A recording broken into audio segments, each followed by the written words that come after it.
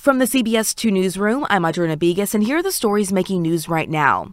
No charges or citations filed for the man police say shot two dogs, killing one of them in Lakeview and then leading police on an hours-long SWAT standoff. Police say a woman was walking her two dogs off-leash yesterday. There was an exchange with a man before he shot the animals, which he said he did in self-defense, and then he ran off.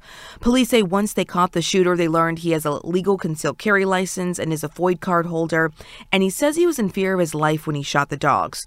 One dog died, the other dog is severely hurt and being treated at an emergency animal clinic. Another warning about armed robbers using online marketplaces to lure their victims. Chicago police say there's been at least 10 robberies since the start of this year, nearly all of them in the Austin neighborhood on the west side. Police say the offenders set up a meeting online to sell a phone and then they rob the victims when they arrive. There are two mayoral forums today as candidates try to get notice in a crowded 9-person field. The first forum in River North will focus on a new industrial vision for Chicago. The second in Hyde Park is on early childhood education. So far, just under 24,000 people have taken advantage of early voting, either in person or by mail. Lawmakers in Springfield are hoping a new child tax credit can help working families. Under the proposed bill, low and middle income families would receive a $700 tax credit for each child under the age of 17.